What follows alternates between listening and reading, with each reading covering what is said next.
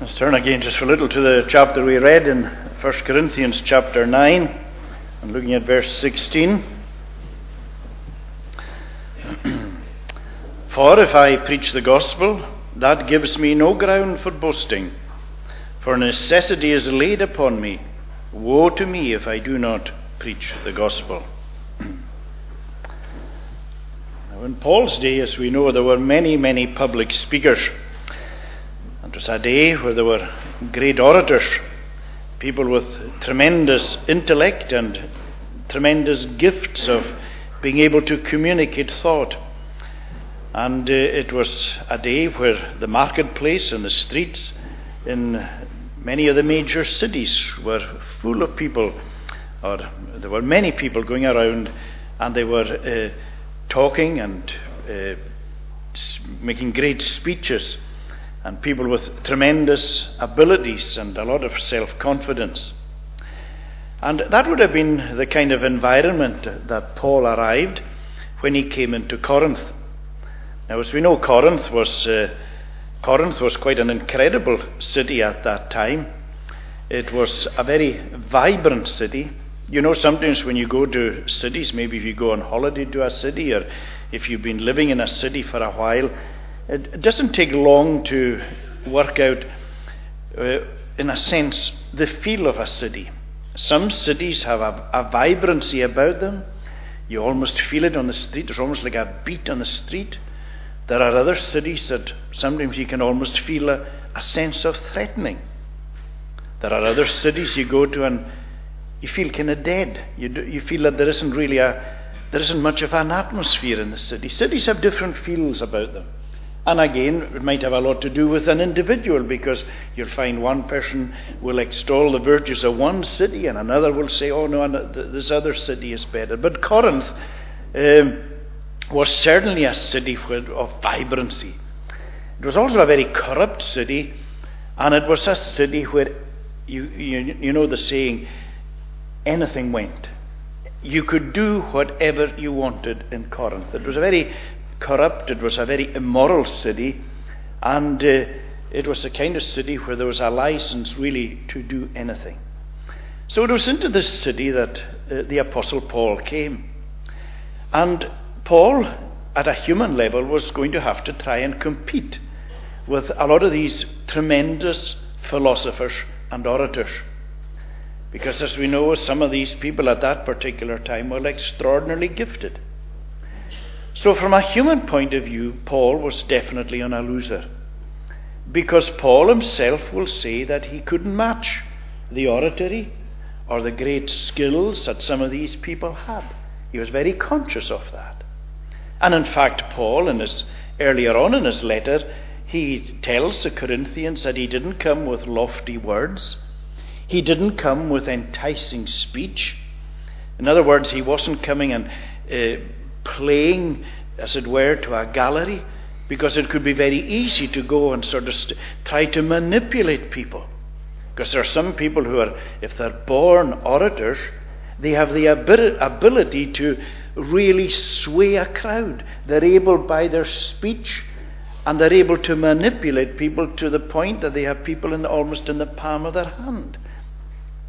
Well, the Apostle Paul wasn't like that, and he wasn't even trying to be like that. Because as he says, I didn't come with lofty speech. I didn't come with enticing words. He tells us all these things earlier on.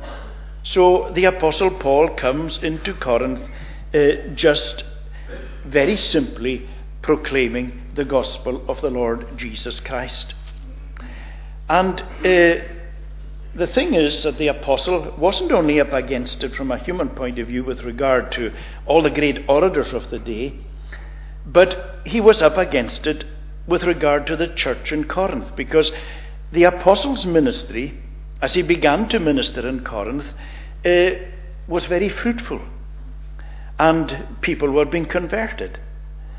But unfortunately, although it was a church, because they were very gifted people in Corinth, but as we know, one of the things that was sadly lacking in them was love.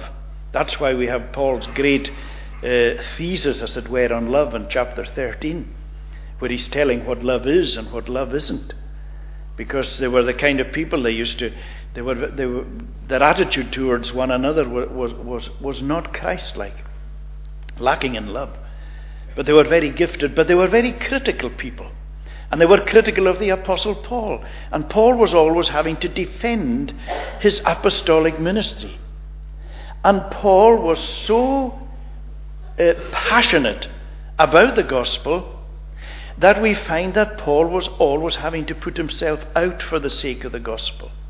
And that's why Paul, in this chapter, is saying, look, in order that I will not put any hindrance or any obstacle in the way of the gospel, I'm not even going to take what I'm due. I'm not even going to take what is my right.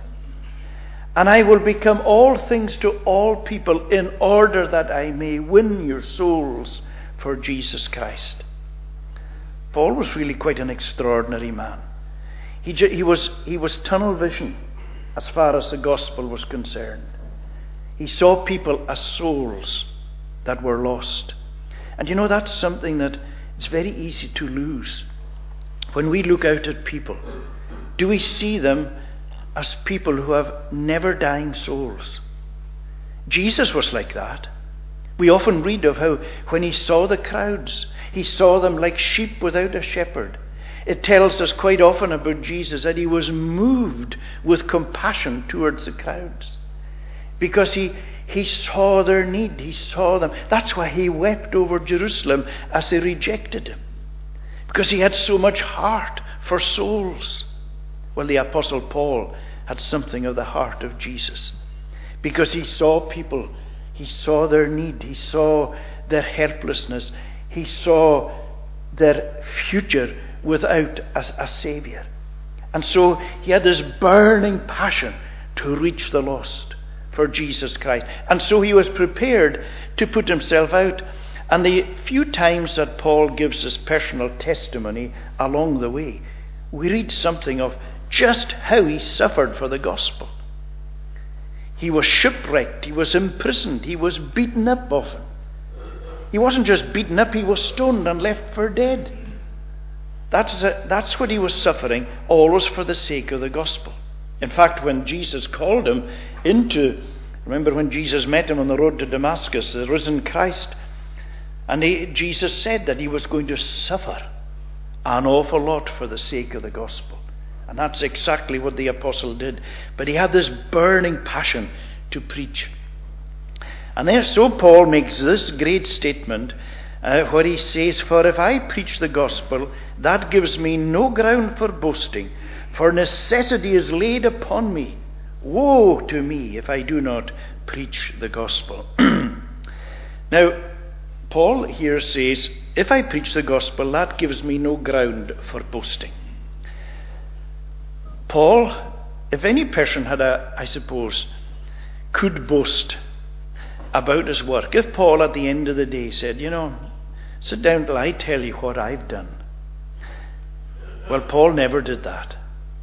Paul, we read what has happened in various things. When we go through the Acts of the Apostles, we get a history of Paul's missionary journeys and some of the tremendous success that he had in his labours. And Paul hints at what he's done, but at no point does he ever boast. See, Paul forbids boasting. Now, some people are bad for boasting. Now, there's a big difference between telling something and boasting about something. Two people can give the same information, and you know straight away that one is just telling you something, and that there's no boasting in it, whereas another can tell you the exact same thing, and you know that they are boasting. Well, Paul says that with regard to the work of the Lord Jesus Christ, whatever you do, do not boast. And in fact, at another place he says, if you're going to boast, boast in the Lord. And that was one thing Paul was really, really good at doing, was boasting in Jesus Christ. He was always telling people about Christ. If you really are passionate about a particular thing or a particular person, you will boast about them. You will want to tell people about them or about this sort of thing. Well, that's how Paul was with Jesus Christ. He wanted to tell people about Jesus' love and his mercy and his grace. And he wanted to tell people of him as a Saviour, of how he was able to deliver, of his justice, how true that he's the way, the truth, and the life. Paul couldn't stop boasting about Jesus. Remember how he said elsewhere that he was determined not to boast in anything but in the cross of the Lord Jesus Christ. And that is why it is so important that we heed Paul's words, that we don't boast, and particularly in the work of the gospel. Not just in preaching, but in any work that we are involved in the gospel. We must never, ever, ever seek to take the glory to ourselves. God is a jealous God, and he does not want his glory given to another. And it is one of the things that we must always, always guard against. So Paul says, I do not boast. And again, there are various reasons why. Supposing we just take it in its simplest form in preaching, but not just in preaching, in anything. In witnessing. Supposing you're teaching or in the Sunday school, or amongst the youth work, or it doesn't matter at what level or what you're doing, there is no room for boasting. And there are various reasons why. First of all, you're very conscious in whatever you're doing for the Lord of your own failings, your own shortcomings, your own weaknesses. And sometimes it's a very difficult thing to preach. Because as you preach the truth, you yourself are so convicted of what you're saying. I preach to myself as much as I preach to any one of you. Because you become so aware, and when the truth is presented to you, the truth always challenges us and forces us to focus and to see, right, where am I in relation to this truth? Do I match up to it, or am I failing? And so there is this awareness in preaching or in any work that you're doing of how far short you come from where God demands you to be. So that straight away knocks away this whole area of boasting. Again, there is the awareness that in whatever work that you're doing for the Lord, whatever abilities that you have in it, whatever you have has been given to you by the Lord. What do we have? Think about it. This is what the Bible says. What do you have that you have not received? Because whatever gifts or whatever abilities that you have, that's exactly what they are. They're gifts.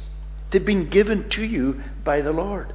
It's not something that you all of a sudden say, well, this is me. Nobody else has done this in me but me myself. No. And you find that, and quite often you will see that even in the world of sport. Sometimes you will see a great athlete, a great footballer. Sometimes it's a gift. I've heard quite often people say they were blessed. This recognition that what the talent that they have. Yes, they train, they work, they develop it, and so we do in all the different ways. But the starting line, the bottom line is, it's a gift. It's been given. So that's why Paul says, you can't boast in a gift. You can't take honor to yourself if you've been given something. And God bestows gifts on all his people. You have gifts. And you've been given these gifts for the good of others. Not just for yourself, but for the good of others. That's what the Lord wants his church to be built up and strengthened by one another, so that we're all involved. And sometimes it's even just the warmth of a welcome. That can be a powerful thing. Just welcoming someone in a real, genuine, honest way. That can have a huge impact upon people. Where you do it because you love people. Because you're a Christian and you have a love for people. All these things. So there's all the gifts that people are given, they're from the Lord. So Paul is saying, look, you can't boast. And again, with regard to the Lord's work, we are always dependent on the power of the Holy Spirit. Because if the Holy Spirit isn't present, if the Holy Spirit isn't working, then nothing is going to happen. We simply pray that we will be channels that the Lord will use, and that His Holy Spirit will apply whatever we do for the good of other souls. And so Paul was always aware of this, because earlier on in chapter 2, this is what he said: "My speech and my message were not in plausible words of wisdom, but in demonstration of the Spirit and of power." So Paul was saying, I was up against all these orators and all these people with these tremendous talents, and people who were able to manipulate others and pull them aside and take them in, and they would become their leaders. That wasn't my aim. I was there simply with a demonstration of the Spirit and of power. And that word demonstration means legal proof that's presented in court. And what was happening is this proof, it's a great word, the demonstration of the power of the Spirit. Because what happens is there is proof. Where is the proof that this is of God? It is in changed lives, where people's lives are changed. And all of you in here today who have begun to follow the Lord Jesus Christ, whether it's a month ago or a year ago or 10 years ago or 30 years ago or 50 years ago, doesn't matter how long, you remember that your life was changed. Because something happened in your life. Because the Lord came into your life and changed your way of thinking, changed your attitude, changed your goal. You saw life differently. In many ways, yes, life is still the same. But Jesus becomes the center of your life. You see things in a totally different way. You learn to depend upon the Lord Jesus. You have a love for Him that wasn't there before. You know why you're here. You know where you're going. Your life changed. It was real. It was proof. That is the proof. And that you have continued to follow Him is the proof of His work within you. And that's a great thing about the gospel. It is real. That's why Paul, when he had the Holy Spirit working with him, knew that when lives were affected and touched by the Holy Spirit, these lives would be changed forever. We live in a day where so often we don't know what is true and what is not. You just look at the very situation we're in just now with the whole area of Brexit, and we've been hearing and are hearing so many people speak. And people can be so powerful and plausible, and you say, well, that makes sense. And then somebody, that makes sense. But the thing is, sometimes people can be 100% genuine, but sometimes people are out, they have their own particular agendas. Sometimes it's all about power struggles. And very often you're saying to yourself, I don't know. I don't know what's true. And you find that so often in so many different areas of life. But this is the beauty of the gospel, that there is no deception. There are no hidden agendas. There's no trying to trick people. It is as honest as can be. This is it. And Jesus is saying through His gospel, I want the best for you. And I guarantee you, if you come with me, your life, although I'm not saying you're not going to have troubles and problems in this life, but I've overcome this world and I have won everything for you. And I will give you what this world can never ever give you. And I will then at the end of it take you to be with myself forever. I will do you good. Jesus guarantees that. And so that's why the apostle was able to proclaim this with this great passion. And that is why we have this proof of the power of the Holy Spirit working within people's lives. And this same Jesus is able to change your life. And that's why Paul says, I preach the gospel. But then he adds, woe to me if I do not preach the gospel. And the gospel, of course, is, as he said earlier on, Jesus Christ and him crucified. That was Paul's message wherever he went, was the gospel of Jesus Christ. And that is always, every Lord's Day when you come here, that will always be the message, is the Word of God. When we talk about Jesus Christ and him crucified, that takes in the whole message of what this gospel is. And that is why it is so important that we are absolutely faithful to the Word. I must never come here with my own ideas or my own impressions or my own agendas and say, well, this is what I'm going to preach today. We always just say, right, this is the Word of God. And we try to proclaim that Word in our way and ask that the Lord, say to the Lord, Lord, take this Word and apply it to everybody's heart, wherever we're at. And this is the amazing thing about God's Word. It doesn't matter where you are at. And everybody in here, you're at different places in life, different things. Some of you might be going through horrendous struggles of mind, of body, within family, work, we don't know. And maybe nobody knows it but you. Other people everything might be going really well for you just now. There are so many different extremes. But the wonderful thing is that the Word of God is always suitable for wherever we are. Because God is a personal God. And the Lord deals intimately and personally with each one of us. And that is why sometimes it's just in a verse that we read or sing, or sometimes it's something in the reading or something in the preaching, and you say, wow, that was good. You go and you say, that did me good. You might forget the rest of it, but there's something.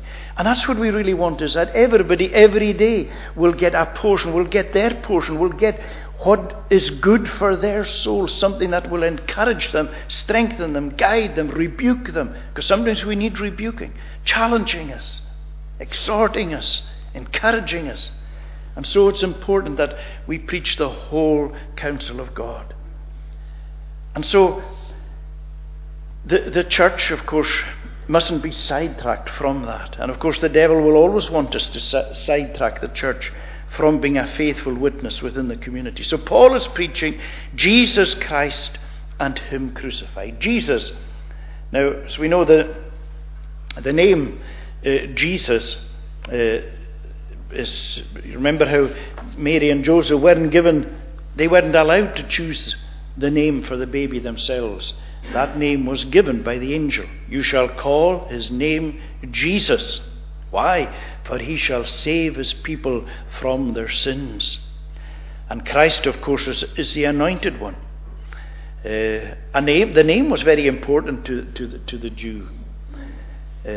Because a name very often was indicating the person, the character, something. Like, for instance, Moses. Moses was called Moses because Moses comes from to draw out. And remember how Moses was drawn out of the water. It's the same with Samuel. Samuel, God has heard. Remember how Hannah was praying and praying for a son. And God heard her prayer and answered and gave her little Samuel. And so that's why he was called Samuel. God has heard. So the name is important. Jesus is a transliteration of the Hebrew Joshua, which means Jehovah is salvation. So this is why Paul was always preaching. Jesus, who shall save, the Saviour, the anointed one, the Messiah, the Son of God. And that is at the very heart. And it was Jesus Christ and him crucified. Paul didn't spend his time preaching about Jesus' teaching, although nobody ever taught like Jesus. And don't get me wrong, we have to listen to Jesus' teaching. When I talk about his teaching, the teaching that we find in the gospel, because all the word of God is Jesus', is Jesus' word. But we mean specifically his teachings that we find in the gospel. Paul didn't spend all his time on that, although nobody taught with the authority, with the power, with the influence that Jesus taught with. Neither did Paul home in on Jesus' example of his life, although that is also very important, because we're told in the Bible to look at the example that Jesus left us and to seek to follow him. We're told these things. But Paul focused in on the main thrust of why Jesus came into this world. And he came in order to die. And it's quite remarkable, because that's a thing that people dismiss. So many people they know the historical fact that Jesus lived in this world. They know the historical fact that Jesus died. And they say to themselves, at the age of 33, he died with his dreams. So many people have looked on Christianity as a failure, because they say, why follow somebody who he taught wonderful truths, but he was gone by the age of 33. And sometimes people actually, some great people, although he's gone back on that, Ted Turner, the great news mogul, he once said that Christianity was for losers. Although he has since said that he doesn't agree with that any longer. But that's the way he looked on it. That following somebody who, as far as he could see, was a loser. He had dreams, taught and lost, died on the cross. But what Paul was teaching is, yes, Jesus, he deliberately died on the cross. He went there as our sin bearer. He took upon himself what we couldn't deal with. God's love for us was so great, he sent his son, and he said to his son, right, I want you to go into the world and to represent my people, and I want you, this is going to be terrible for you, my son, but I want you to give your life as a sacrifice, because I'm going to pour out the wrath and the punishment that is due for sin. I'm going to pour out my judgment upon you. Yes, my beloved son, I'm going to do it to you, because I love all these people and I want to save all these people. And because I'm a holy, just, pure God, I can't just dismiss sin. It has to be dealt with. And it can only be dealt with either on the individual themselves or on somebody who will stand in their place. And you, my son's the only person who can do that. And Jesus said, to do your will, I take delight. And that's why he came into this world. And that's why he died on the cross. And in dying on the cross and rising from the dead, he defeated death. He defeated the power of sin, the consequences of sin, the guilt of sin, the punishment of sin. It's all laid upon him, done away with. And he rose triumphant over death, over the grave, over hell, over everything. And that's the message that Paul couldn't stop preaching. And it's still the message that we need to hear today. It's the greatest message in this whole wide world.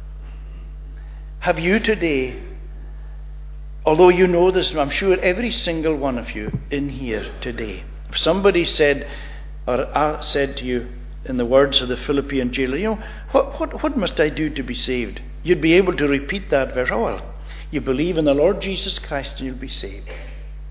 I'm sure every person in here today knows that. Question is, have you actually believed for yourself? You're able to tell people, but have you personally believed? If not, ask Jesus today, Lord Jesus, help me to believe in you. I need you. Let's pray. Lord, we pray to bless us. We give thanks for your goodness, grace, mercy towards us. And we pray that you will help us to see you as the great Saviour, to see the great sacrifice for sin, to see that it's personal, that it's there for us, it's available for us today. And we pray for any today who still might be outside the kingdom, that they will, oh Lord, reach out to them, and may they reach to you, and that they may close in with you as Saviour, even now. We pray, Lord, that you will hear our prayers and that you will bless us. Bless the cup of tea, coffee in the hall afterwards, and take every single one of us home safely. Do us good, we pray, forgiving sin in Jesus' name. Amen. We conclude our service singing from Psalm 46a. Psalm 46a, and that's on page 60. And the tune is Bays of Harris, Psalm 46a, verse 8. Come, see the works the Lord has done, the judgments he commands, the desolations he has brought to pass in many lands. In every land throughout the earth he makes all conflict cease. He shatters bow and spear and shield and brings his reign of peace. Be still and know that I am God, on earth exalted high, and all the nations of the world my name will glorify. The Lord Almighty is with me to strengthen and sustain. For Jacob's God our strong defence and fortress will remain. 46a on page 60, verses 8 to the end, and the tune is Bays of Harris. Come see the works the Lord has done.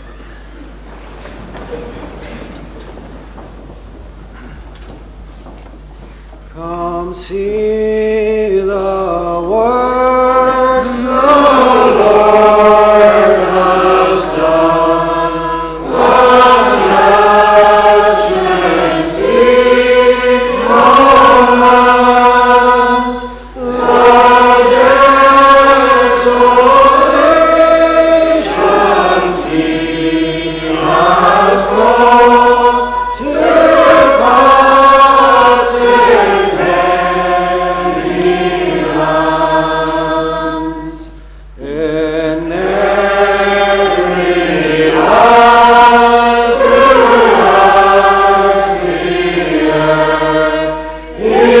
makes all conflict cease.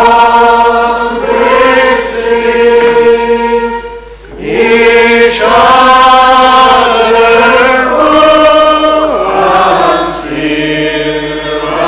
and shield, and brings his reign of peace. Be still and know that I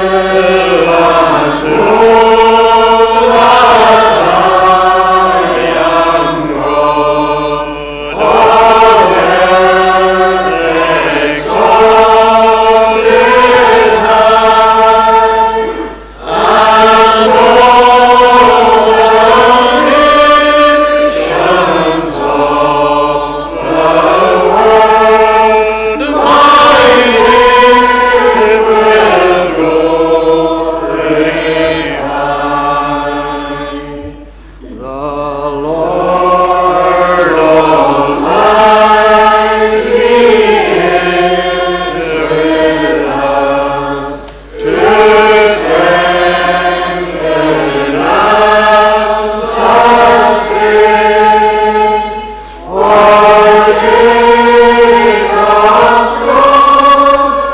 God and strong defence and fortress will remain.